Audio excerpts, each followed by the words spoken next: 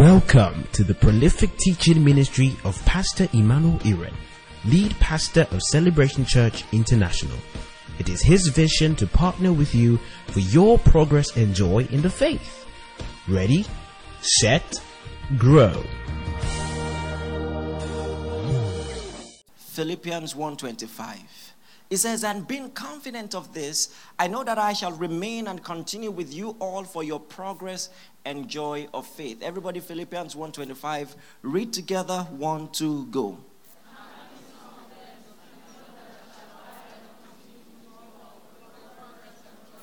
Hallelujah. Can you say furtherance of faith? You see, this is the hallmark of Celebration Church. The fact that fellowship with the saints is not meant to be business as usual. For a lot of people, it's business as usual. They go to church for the sake of it. You know, I was following up on someone this morning, and I said, "This new city that you moved to, where have you been worshiping?" Fellow mentioned the name of the church, and I said, "Oh, Pastor so and so." He said, "I don't even know the name of the pastor." In my mind, I'm like, that means you're not listening. It's not about knowing people per se, but you see, God wants to assimilate you into places so that you can benefit from the warmth, from the fellowship, so that you can be accountable, and so that you can grow. Not just so you say, "I went to church," but so you can say, "I am growing. This is where I was few years ago, and this is where I am now." That's the testimony of everyone who comes to Celebration Church. Growth. Growth. Noticeable, discernible growth. Consistent growth. That's God's plan for your life. If you're new here, or maybe you're here for the first time, I want you to know this is God's plan for you. This is what God wants to achieve with your life in this ministry. In this ministry, grow. You see, the word "continue" is the Greek word "suparameno." Something, we don't all know the pronunciation, but we know what it means. It's actually "parameno." I beg your pardon. It means to stay near. Can you nudge the person by your side? Say, "Stay near." Stay near. It means to abide, to persevere. It's talking about proximity, talking about warmth. Hallelujah. So, gone are the days where you just come in, you stay anonymous, the person by your side does not know who you are, and you just disappear. God wants more for you. Did you hear what I said? He wants you to abide. God's idea for the body of Christ is a family. Hallelujah. It's not possible that you have a brother and a sister that you don't know. Maybe in the body of Christ generally, but in a local assembly, there should be 10, 20 people that you have close relationship with. There is no deeper relationship known to mankind than the relationship in the Lord. None. And that should be your reality in life. Hallelujah. I'm not saying it has to be like that for you, but in my life, when I'm going through stuff, the first people I speak to are believers. Before I can tell you they are believers in Christ, I dare say people in this local church that know me better than my siblings. Hallelujah. Because, the saying, blood is thicker than water? It applies to biological relationship. But what we have in common is the blood of Christ. So blood is thicker than water. And sometimes, your biological folks will respond emotionally. But the brothers in Christ will respond spiritually. When you say, "I got a job in the US, but I want to pray because there are some things I'm supposed to do in Nigeria. Help me pray. Which one I should do?" Your brother at home will hear US. It won't take him time. You know what I'm saying? I don't blame them. They want the best for you. But your best really is in Christ. Hallelujah. Say, "Thank you, Jesus." One of the greatest things God can do for you is to plant you around people who really care for you in the Lord. There are people who claim to care for you in the world and will tell you, you mean you don't drink? How old did you say you are? You don't drink. Let me buy stuff for you. You know, there are people who put, drugs in their friend's meal just because they are determined for that friend to be taking the kind of stuff that they take. But when you have people who care for you in the Lord, it's so powerful. Hallelujah. Take advantage of the opportunity of fellowship in the Lord. If this is all you take home, it's enough. But well, that's not all what you were. In fact, we only just started. And then he says, continue. Because you see, consistency is important. Conviction thrives on consistency. Hallelujah. That's how you build disciples. By repetition and emphasis. You don't just say, okay, I know what you're going to say. You need to hear it again and again. And that's why we show up as often as we do. You continue in the word. There must be a consistency to it, a diligence to it, repetition, emphasis. Because abiding amplifies impact. Did you hear what I said? Abiding, when you plant yourself, it says your profiting, your progress will appear to all. There is a way to have the word of God work in your life and really build you up. And it works better when you abide.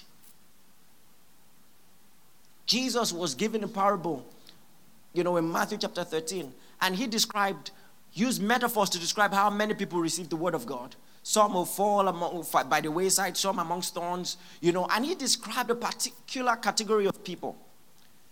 And he says, these are the people who have the word of God fall in stony places. In Matthew chapter 13, verse 20, he says, but he who received the seed on stony places, this is he who hears the word of God and immediately receives it with joy. So joy is his attitude. He receives it with joy. Make no mistake. He anon receives it with joy. But he says, yet because he has no root in himself. So he has the word, but he's not rooted. He's not grounded. Oh, glory to God. Are you listening to me?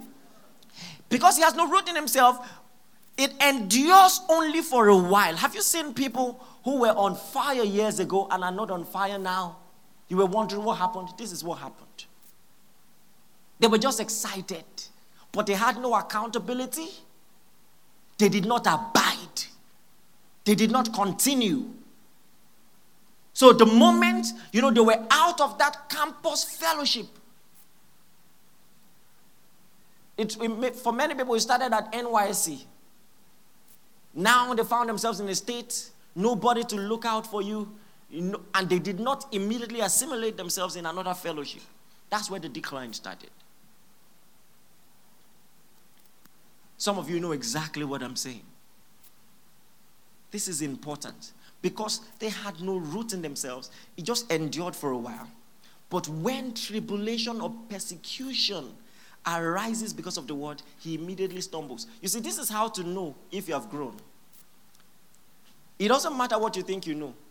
What you know is what you do under pressure. What you really know is what you do under pressure.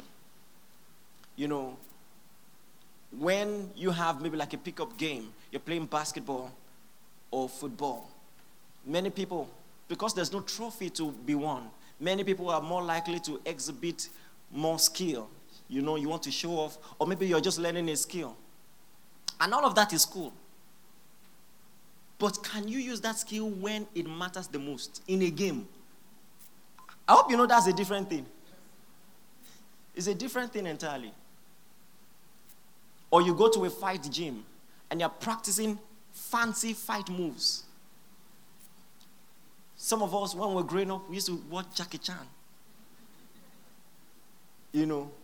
and you like the moves. You want to fight someone, and you're doing like this.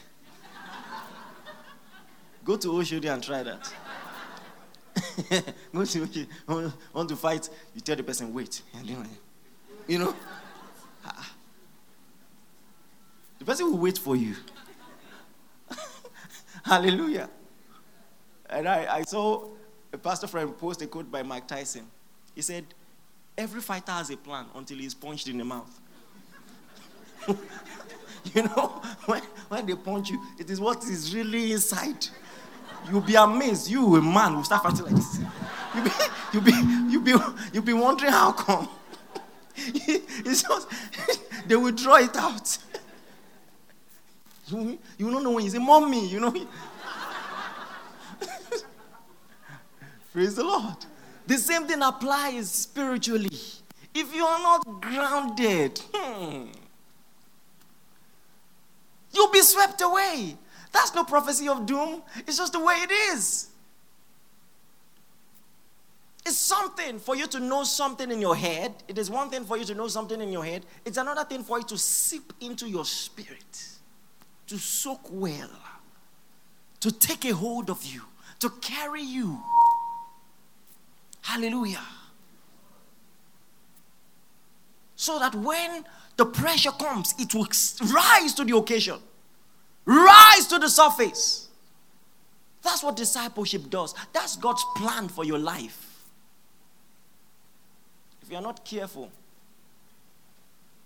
your conviction will change. And your progress will be lost. That's the painful part. Your progress will be lost. God wants you to grow. Can you nudge the person by your side gently? Say, God wants you to grow. Hold the person on the shoulder like you care. Say, God wants you to grow. I didn't say tap. I said hold. Some of you are so violent. Glory to God. You see, in Galatians chapter 3, verse 1, you see, you could literally see Paul's emotions leaping out of the pages of the book as you read Galatians. He was bothered. He was bothered. Because you see, he had taught these words in the word, but the way they received the word, stony places. It endured for a while. When the word was tested, they began to change their convictions, to shift their positions. And so Paul, this is a rebuke in Galatians chapter 3 verse 1. He said, "Oh foolish Galatians, oh foolish Galatians, who has bewitched you?" The Greek word bewitch means to be fascinated by false representations. Like when, a con artist comes at you and just says, "See, there's money here." Shh, no money. And you're like, Mado, Some of you are too easily impressed. Too easily impressed. You've learned something in the Word of God, and someone comes with some lofty explanations and representations that are sound in presentation, but are false in essence. That was how Apollos was. Eloquent, but he didn't really have the substance. Many people don't know the difference. The moment someone is just talking judo and has gesticulations and is demonstrating, wow. You have a point. People just like effects. But when it all comes down to it, what is being said? Is it true? You have to be discerning. The church at Galatia, they were carried away. He said, "Oh, foolish Galatians, who has bewitched you? Who jazzed you in local parlance? Who jazzed? This is jazz. Are you the one talking like this? You?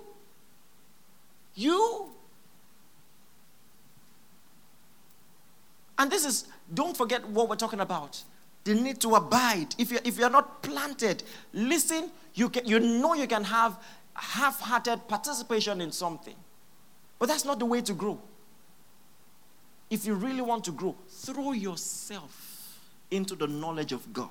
Listen carefully to all that is being said. Listen. This word is for someone here. And you will need it. Throw yourself. Paul said to Timothy, what's Timothy? Paul said to Timothy, he said, give yourself wholly to this thing. Throw yourself into it. That's how to grow. Otherwise, they might have to call you, oh, foolish Bola. What happened to you? What happened? Is this you? Is this you? After all your knowledge in the Lord, now a prophet asks you to bring honey and sugar and wrap it in a red cloth. Listen, you may laugh now, but when pressure comes, if you're not careful, just it might work. You know, some people, I'm telling you, when you hear people were involved in silly things like blood money, do you think they wanted? Many of them did not think they could do it. They just didn't abide. They didn't allow the word of God sink into them properly. That's what we're talking about. Praise the Lord. You have to show attitude. When you're listening to the word of God, when it's time to praise, praise. When it's time to pray, pray. When you're listening to the word, take good notes. Have a notepad.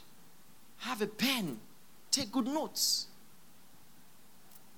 Praise the name of the Lord.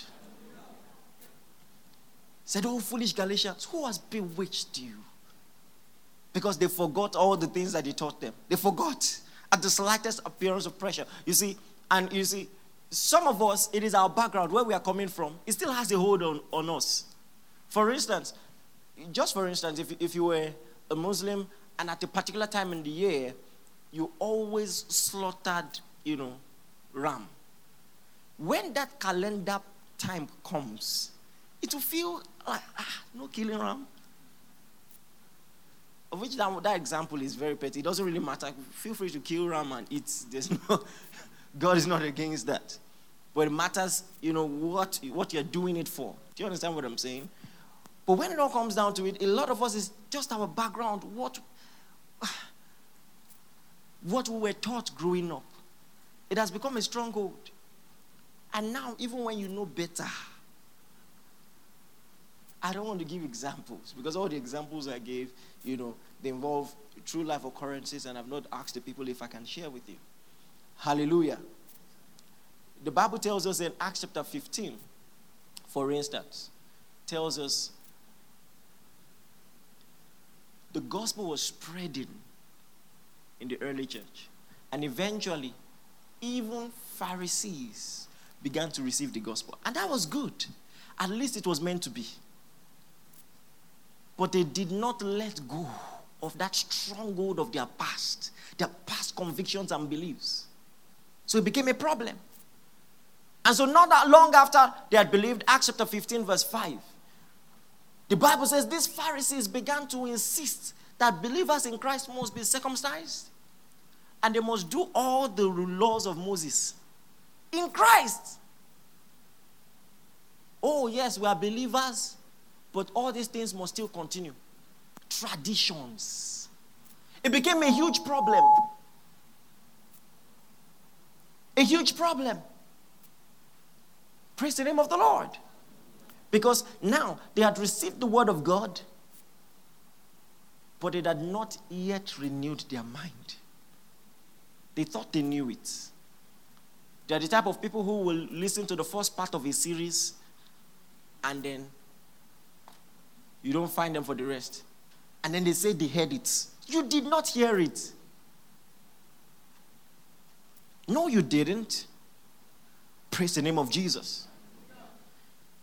And it became a huge issue. Now, these guys caused a lot of havoc. Just because they would not just sit down and listen. So on days like this, what we stand for must be rebuttressed, re-emphasized. you will never come to a point in your life where you will not need to hear the gospel. Because the same gospel that saves the lost strengthens the conviction of the saved. So even as a born-again child of God, you will still need to hear the gospel. You will still need to hear the gospel. You will still need to hear the gospel and hear it often. You preach it to yourself every morning. I've told you that, haven't I? You need to preach the gospel to yourself to stir up your conviction. Romans chapter 1 verse 16.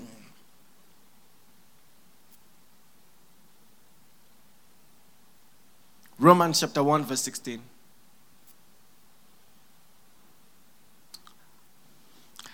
It should be up on the screen, is it? Read together. 1, 2, go.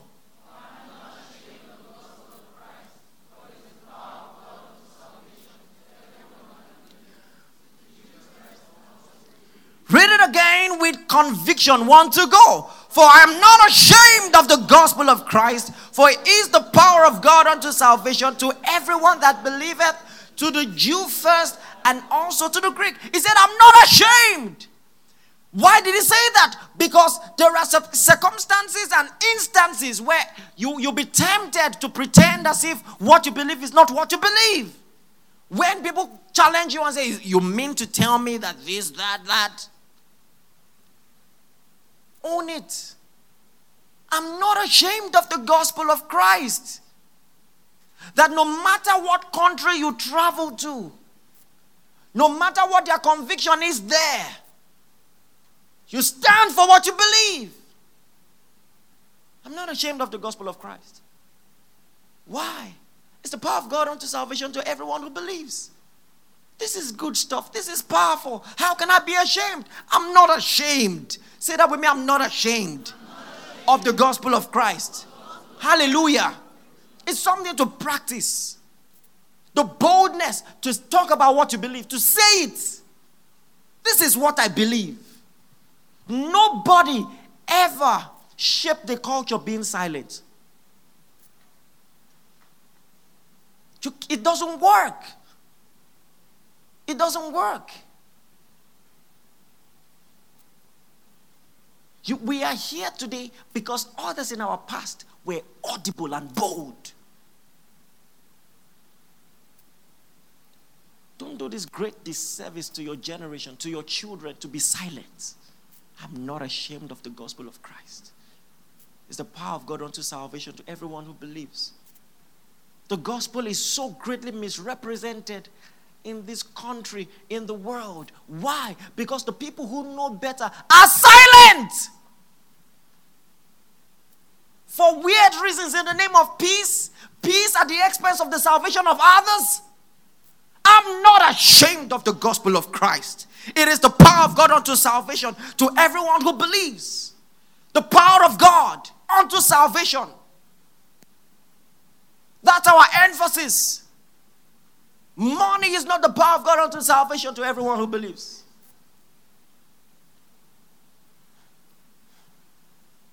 The gospel is. Hallelujah. You know, the word translated gospel in the Greek is euangelion. Euangelion, you know, a lot of people say gospel means good news. Yeah, well, you're right. But it actually means news too good to be true. Like a kind of news that if you heard it, it would be hard for you to believe because of how lofty and how beautiful it is. You mean to tell me, really? Something so great, I get to partake of it in such a simple manner? Too good to be true. Listen, this word is so grandiose and so luxurious that apart from the Bible, there are only 2 other manuscripts that the word was ever used outside the Bible. You know, of course, the Bible is not the owner of Greek. Greek was a language, you know, and the biggest language in that day. And so only 2 other manuscripts were found to use that word. And someone says because there were not too many instances in the world where you can say this is too good to be true. But the gospel is. the gospel is? So when someone tells you you can live forever, you mean it? You mean it? I can live forever. What do I do to live forever? Just tell me, just tell me, just tell me. You mean that it doesn't always have to be a sad thing that someone leaves the world. Death can just be a transition, a door to another greater life, a greater experience. Okay, so what do I have to do? Do I sell all I have? Is there, do I have to be a monk? Just believe. No, that's too good to be true. You mean to tell me? Yeah. You mean to tell me all I have to do is believe? I don't have to shave my hair. I don't get to wear sack clothing. I should believe. That's too good to be true. That we will live forever. We will live forever. That when our spirits are separated from this body, it's just temporal. In fact, Paul said to depart is better. Think about that. Listen, this guy was not preaching a sermon per se. He was writing a letter from prison. When you're preaching a sermon, you can say things just for it to sound nice. But if you are in prison and you're saying I'm in a fix betwixt two, to depart and be with Christ is far better. But to stay here is beneficial to you. He knows what he's saying. He really believed that death would be better.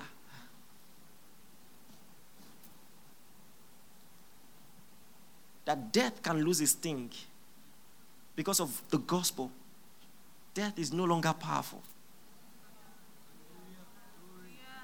That even persecutors, they hear what you believe and they're angry about it and they want to extinguish you, separate you from your faith, and by killing you, they unite you forever with the object of your faith.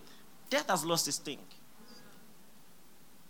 And all of this just by believing. Now that's too good to be true. But it's the gospel. It's the gospel. How can you be ashamed of that? Don't be. Say that again with me. Say, I'm not ashamed. Say it again. Say, I'm not ashamed. No matter where you travel to, it doesn't have to be popular to be embraced. It only has to be true. No matter where you go.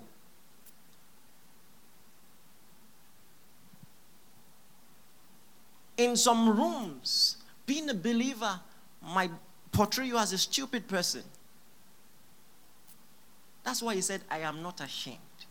Because he has already anticipated that there will be situations you will find yourself in, and the temptation to be ashamed will be there.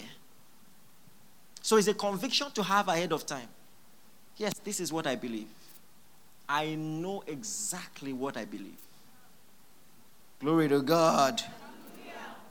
But you can be in church for so long and not know. Like Nicodemus. Very interesting story. Let's run through that story briefly. John chapter 3. The Bible says that there was a man of the Pharisees named Nicodemus, a ruler of the Jews. He came to Jesus secretly. He said, Rabbi, I know you're a great teacher because no one can do these great miracles except God is with him. And Jesus interjects and says, verily, verily, I say unto you, except a man be born again, he cannot see the kingdom. He's talking to a Pharisee, very upright man. Does his best to be polite, at least for his reputation. Doesn't drink, doesn't smoke, good boy. Doesn't fail in his tithing. But all of that, as noble as they are, they don't save. Are you with me? And so he says, except a man be born again, he cannot see the kingdom. And I've told you, this alone is one of the most powerful presentations of the gospel. Because by telling you, except a man be born, I'm intrinsically telling you there is nothing you can do by your power to get what I'm talking about. Because how can a man be born? So as stupid as Nicodemus' response was, it was proof that he was understanding it. How can a man be born when he is old? Be born. How is that an instruction? I am the product of my parents' affection. I didn't contribute to that. They didn't consult me. So when you say be born, how do I do that? Well, that's the point. Nothing you can do. Just receive. Nothing you can do. Just receive. Receive. And Jesus understood that he was thinking in carnal terms, in natural terms. And he said, he that is born of the flesh is flesh. He that is born of the spirit is spirit. Except a man be born of water, which is the spirit. Water was used as a symbol for the spirit. A lot of people think he was talking about water baptism and spiritual baptism. It's silly. Come on. We just need to study properly. He used water consistently to talk about the spirit. Don't forget, in the next chapter, he saw a woman by the well and he asked for water. And when she was surprised that he was conversing with her, he said, you know, if you knew the gift of God and who it is that says to you, give me water, you would have asked him and he would have given you living water. The water that you should drink, you drink. If you drink it, you will thirst again. But the water that I shall give you, if you drink it, you will never thirst. It shall be a well springing up to what? Everlasting life. So that's what water is a metaphor for. Everlasting life in the spirit. Not too long after, in John chapter 7 verse 37, the Bible says, in the last day, the great day of the feast, he stood and cried with a loud voice, if any man thirst, let him come to me and drink. He that believes, and that's what drinking is, believe, right?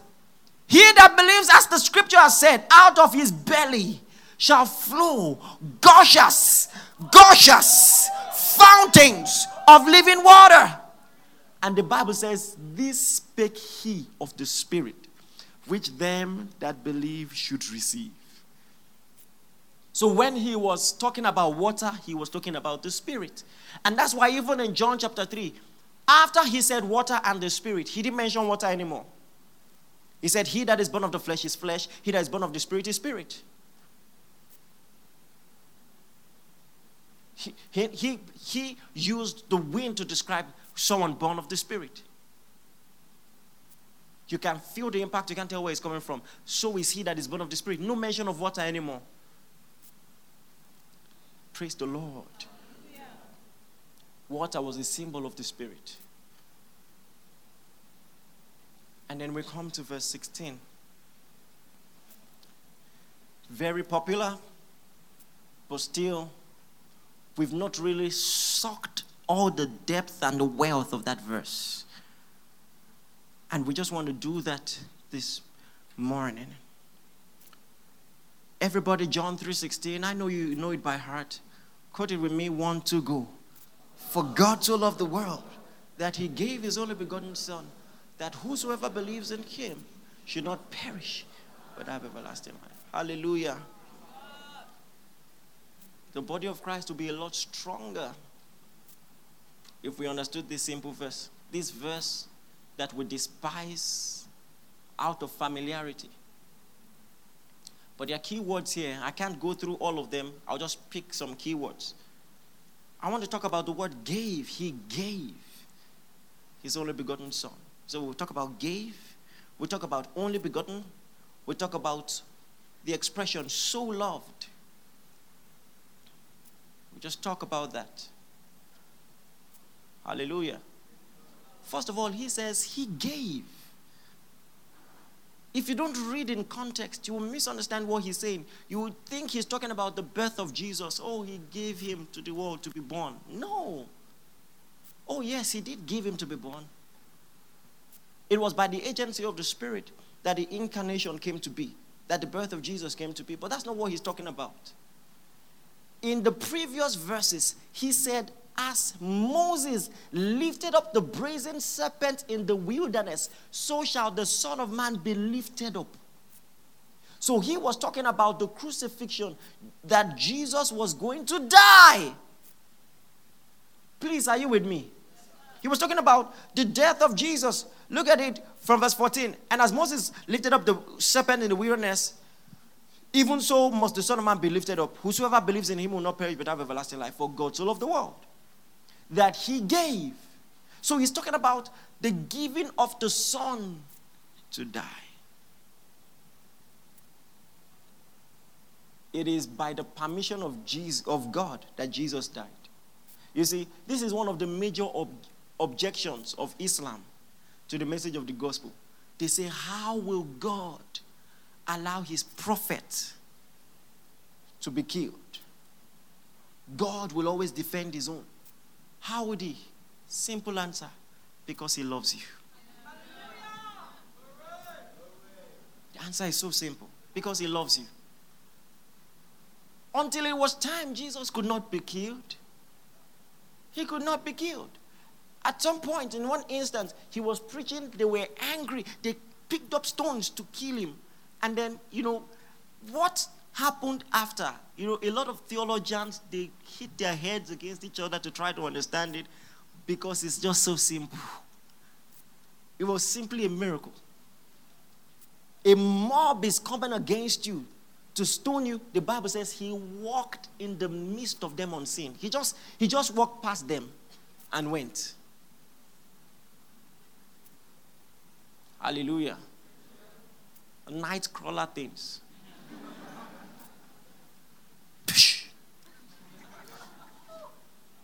Cool stuff. This is the person, when soldiers came to arrest him, he said, whom do you seek? He said, Jesus of Nazareth. He said, it is I. The Bible says they fell to the ground. They fell to the ground. So, if he didn't want to be arrested, he wouldn't be. He said, my Father has given me this right to lay down my life and to pick it back up. Meaning, I'm only going to be killed because I'm laying this life down. I'm surrendering myself. What type of man is this? That as he was about to be arrested, Peter drew a sword, cut the ear of one of the soldiers. He picked the ear, put it back. He was in control. He was in control. He was not overpowered. You need to understand this. He was not overpowered at all. He surrendered himself. He knew they were coming.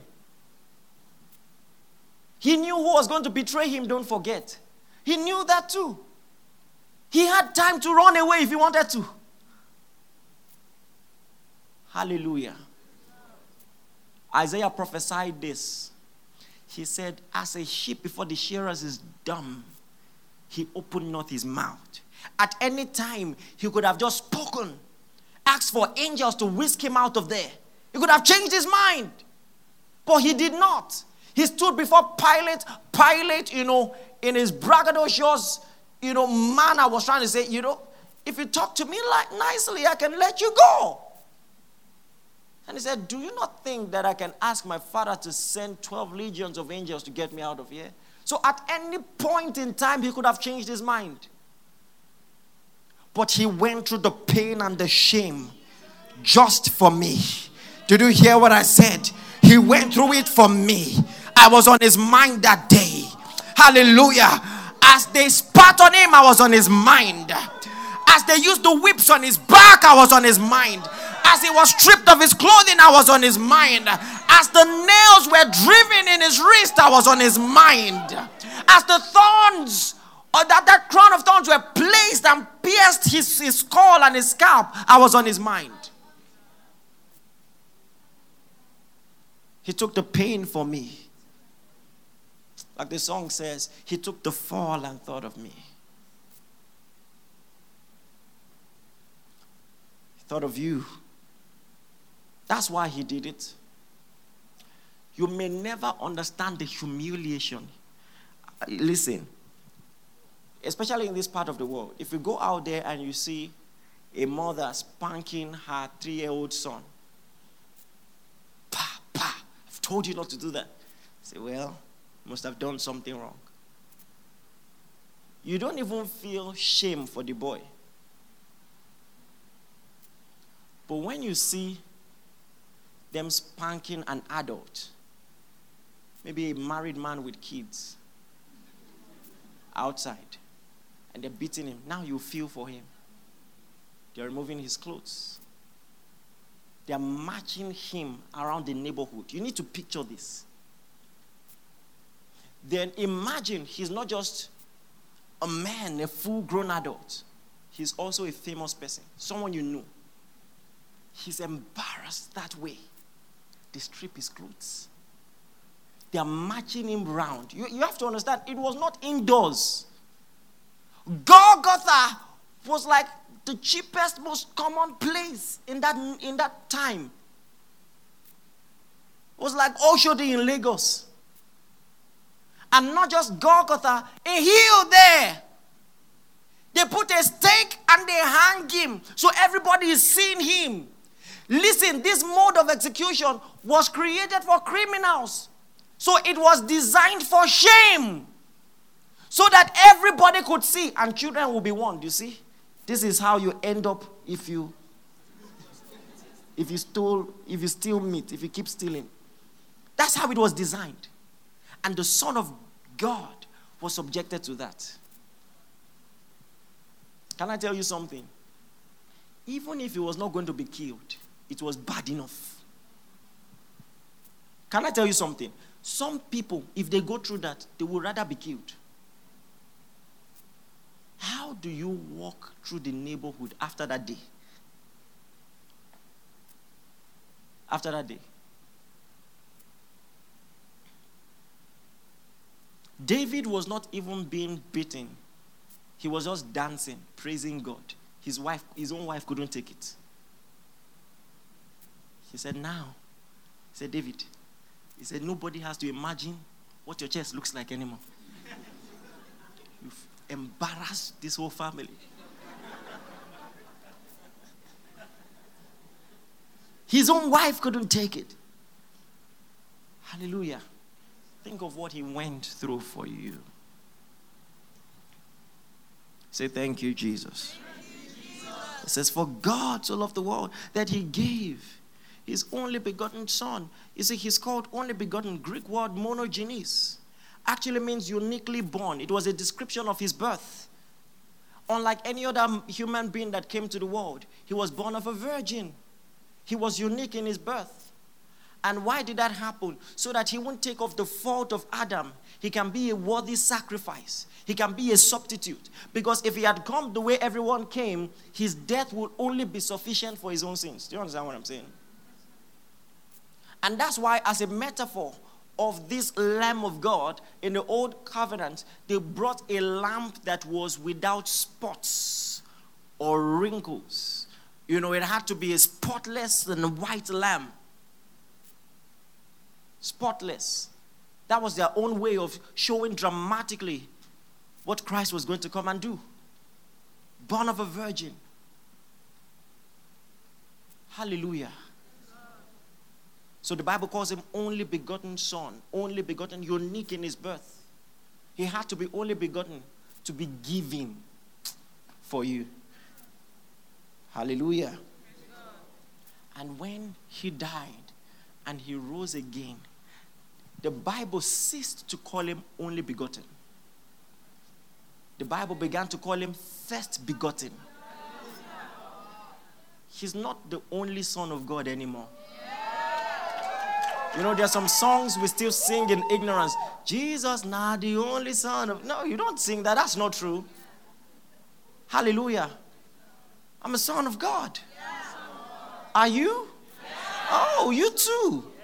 That makes both of us. He's not the only anymore. He was once only and unique in the incarnation, but he's first in the resurrection. Hallelujah. The writer of Hebrews said he has brought many sons to glory. He brought us to where he is. He has brought us into sonship. He said, in my Father's house there are many dwelling places. I go to prepare a place for you. His death prepared us a place. He made us temples. I'm coming to that. The habitation of God by the Spirit. I'm a son of God. Hallelujah. So he was only begotten so that he can be first begotten. He has brought us into sonship. Say that he has brought me into sonship. Hallelujah. So much to say about that. I'm going to hold that thought and continue. But now, the Bible says, for God so loved the world. And, we forget that the Bible was not originally written in English. In fact, someone put it this way. He said, Jesus never spoke English. And, I just like that presentation. I said, oh, that's true. Never spoke English. Paul never spoke English. Hallelujah. And so, you have to understand that in the translation, some of the nuances might be lost. And so you have to study properly to understand what is being said. Now, it's just like when you're reading the Bible and it says, be not deceived. Evil communication corrupts good manners. What is communication in English? Speaking. So you're like, if I talk too much, I'll become a bad person. But what was translated communication actually means association. Are you getting what I'm saying? That was a simple example. So when it says, for God so loved the world in English, oh, he so loves me. Hey, so.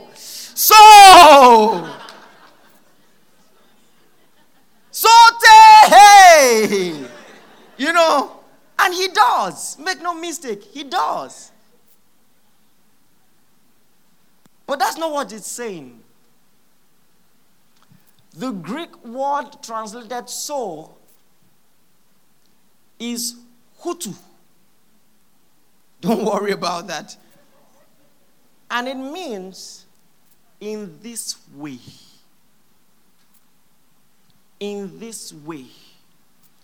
The first time it was used in the New Testament, it was talking about the story of the birth of Jesus. He says, now the narrator, Matthew, is saying, the birth of Jesus was on this wise, was like this.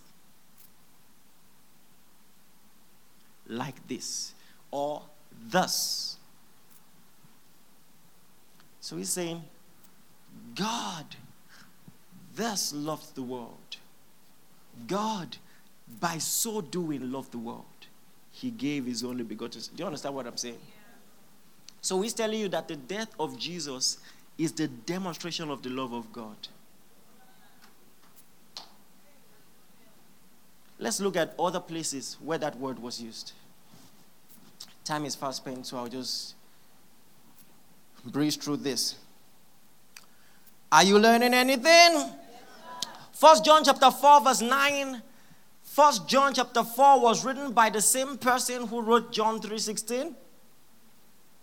The same person who wrote that book is writing this. And it says, in this was manifest the love of God towards us. Because God sent his only begotten Son into the world that we might live through him. Is that similar to John 3:16 or not? But instead of saying God so loved, he said in this was manifest. Meaning this is the manifestation of the love of God. He sent his only begotten Son into the world that we might live through him. Herein is love, not that we love God, but that he loved us and he sent his Son to be propitiation for our sins. Verse 11, everybody want to go. Beloved, if God so loved. Do you understand that? You understand the use of the so. If God, by doing this, loved us. That's God so loved. God by so doing. 1 John 3:16. I like the fact that it is by the same author, same chapter, same verse, different book. It says, hereby perceive we the love of God. Another way of saying God so loved. Come on. Do you see that? Hereby perceive we the love of God because he laid down his life for us. The death of Jesus is the demonstration of the Father's love for you. Someone says, why is that important? Because, sometimes you say, God so loves me, he loves me. And sometimes you're not really sure. You say, he so loves me. And I don't even know. Hallelujah. But when you understand that the death of Jesus is God's everlasting demonstration of his love, and that cannot be undone. Now, your conviction of God's love is constant. It's not wavering. He gave his son to die for me. I'll never doubt his love. I'll never doubt his love. He has given me his best. I'll never doubt his love. Hallelujah. So we move from an emotional conviction of the love of the Father to a revelational conviction. He gave his son to die for me. He loves me. I'll never doubt that. He loves me. He proved it on the cross. Glory to his name. But he did all of this, that whosoever believes in him should not perish. I wish I had enough time to dwell on this verse well. But I'm just going to move on with time. But have everlasting life. You don't have everlasting life when you die. It says, whosoever believes would what? Have. Glory to God. Well, do you believe? Say, I have everlasting life. Well, how do you know? Were you given keys or a certificate when you believed the gospel? How do you have everlasting? Is it in your pocket? How do you have everlasting life? By the Spirit. By the Spirit. The moment the Holy Spirit came into your heart upon believing the gospel, that's everlasting life. Now you will never die. The Bible says, if the spirit of him that raised Jesus from the dead dwells in you, he that raised Christ from the dead shall also quicken your mortal body. So the spirit that you have received is the agent of the resurrection. The same spirit that raised Jesus from the dead. The spirit of him that raised Jesus from the dead. That's eternal life. To have the Holy Spirit dwelling in you. You need to know how special this is. This never happened prior. The Holy Ghost dwelling in people, in men. People try to build temples for God. Oh, God is going to dwell here. God lives here. He never dwelt in any temple made with hands. He was waiting for you. For your body to be prepared. Hallelujah. Can I tell you something? The interesting thing is, even Solomon. Listen, if you're not a student of the Bible, you need to start reading your Bible this year. The Bible is so awesome. Even Solomon knew that God was not going to dwell in the temple he built. Solomon knew. You know, for a long time, I thought it was a New Testament revelation. He thought God was there, but God was not there. But even Solomon knew. I want to read that to you. 1 Kings chapter 8. 1 Kings chapter 8. Oh, Vraktos. From verse 27 to 30. I'm going to read it from the screen. Can we have it projected? All right. So now, he's about to dedicate the temple. And he's praying a prayer. And he says, but will God indeed dwell on the earth? Even he knows, a man of the senses, he knows. God dwell on the earth? That someone can say that's God's address. You go to this street, take a right turn, take a left turn, you will see God there. It's weird. Will God dwell on the earth? Behold, the heaven and the heavens of the heavens cannot contain thee. How much less this house that I have builded? He said, even the heavens. You know, the Bible says he humbles himself to behold the things of the heavens. It's humility. It says, how much more this temple that I've builded? He says, yet have thou respect unto the prayer of thy servant, and to this supplication, O Lord my God, to hearken unto the cry and to the prayer which thy servant prayed unto thee this day. He said, I know you can't dwell here, but this is what I just want to ask you. Verse 29, that your eye may be open towards this house. Do you see the difference? Just look on this house.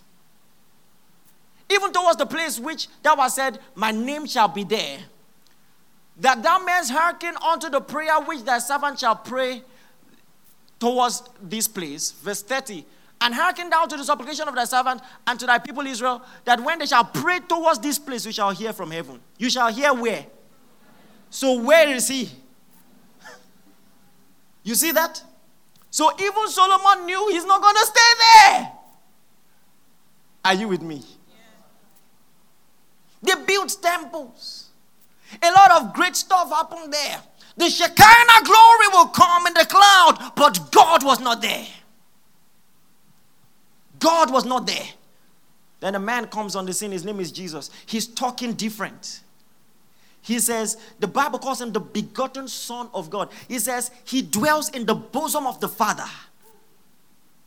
How? He said, I am in the Father and the Father is in me. How? The mystery is simple. If the Father is in you, you are in the Father. How do you get in the Father? When the Father is in you. That's the mystery. And so he's saying, the Father that dwelleth in me does the work. The first person, human, to ever house God. Hallelujah.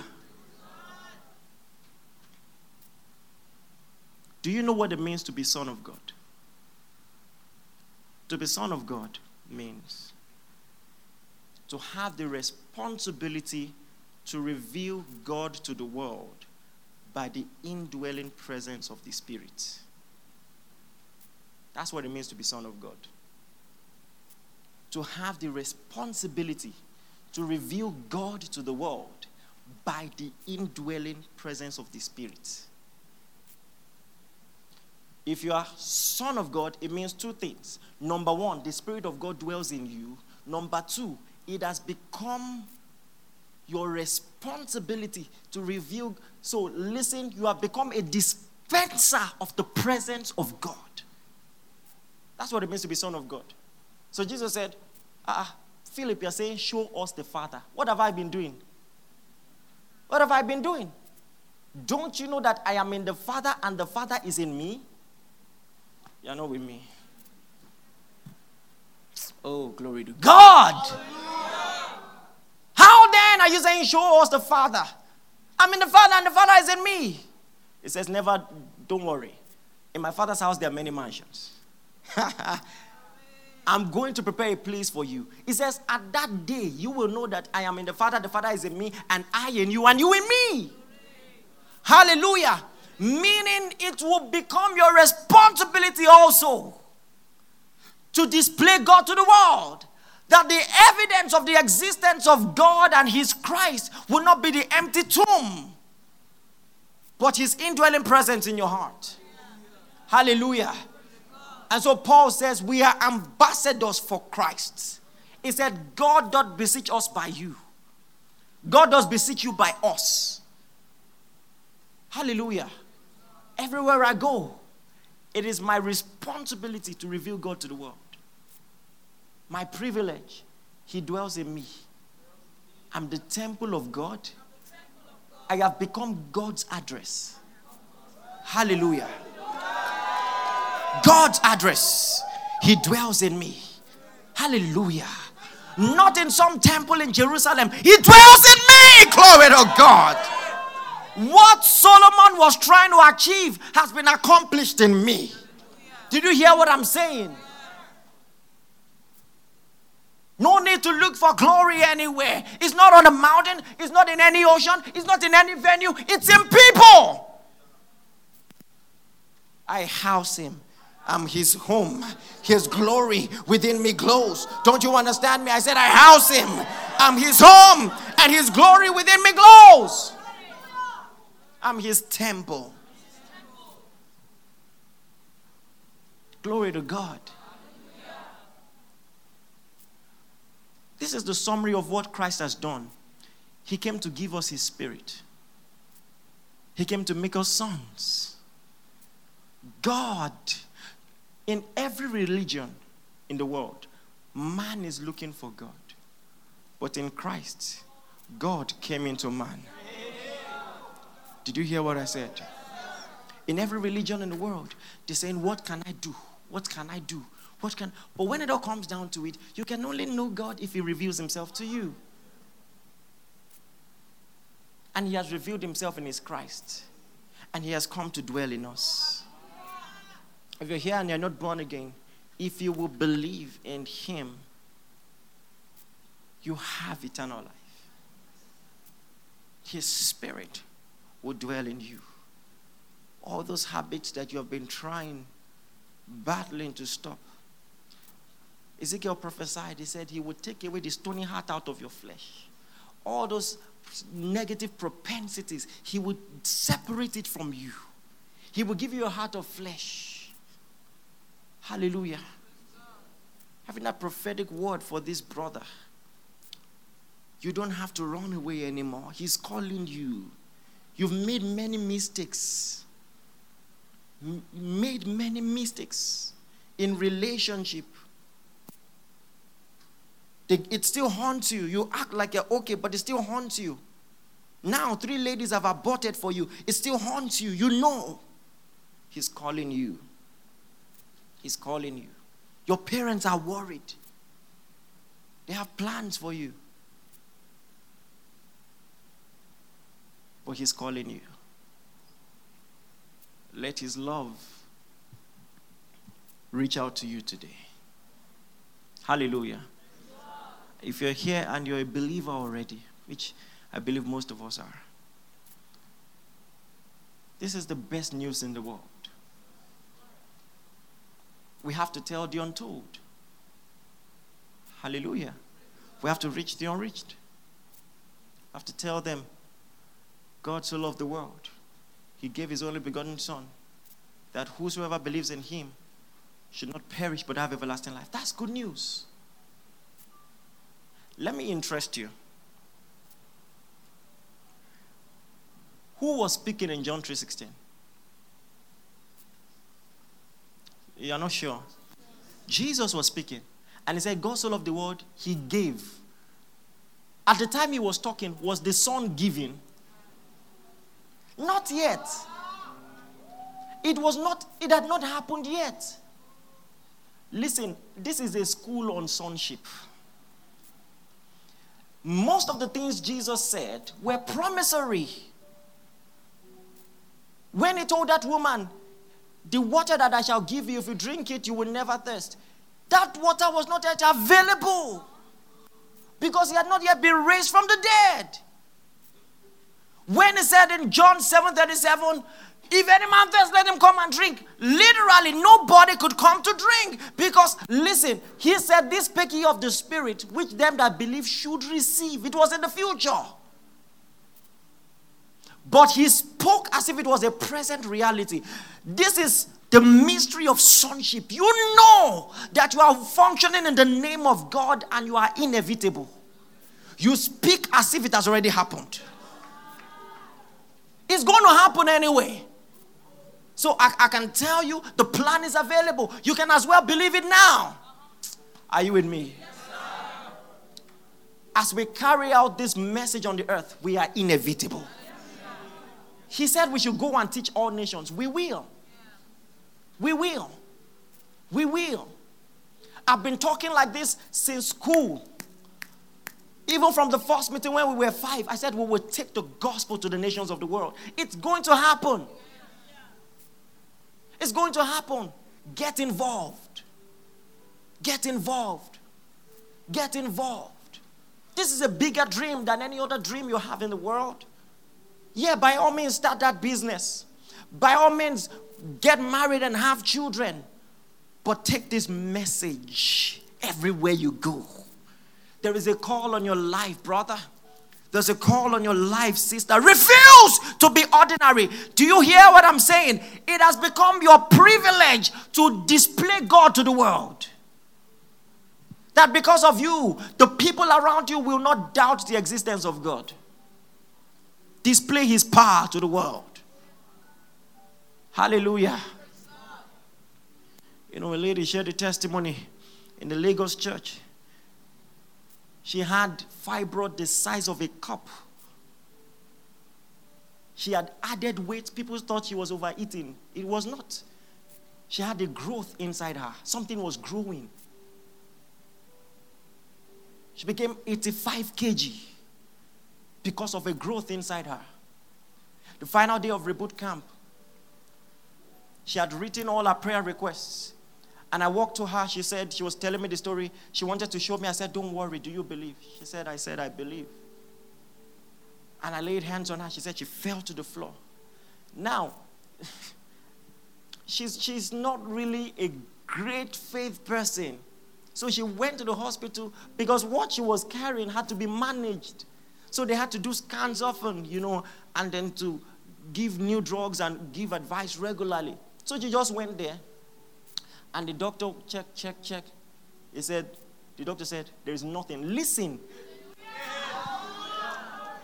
This is the same hospital she had been going to. Every hospital has a case file. So all the other scans that showed the growth were still in that file. And now the doctor, so she was the one saying, what do you mean? Check well now. The doctor, out of anger, turned the screen to her and said, see. And she looked at it.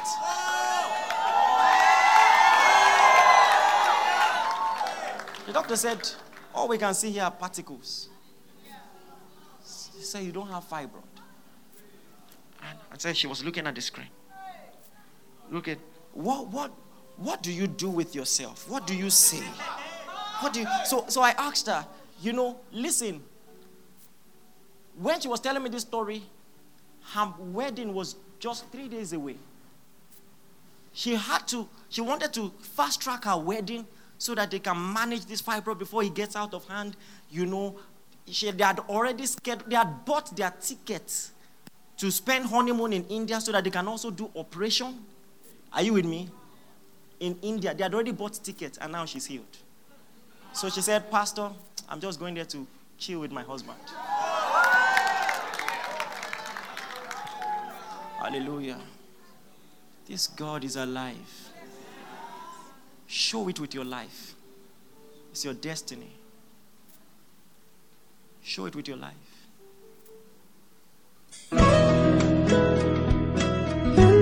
Thank you for listening. We are sure that you have been blessed. For inquiries, reach us on our helpline 0809 996 7000. Blessings.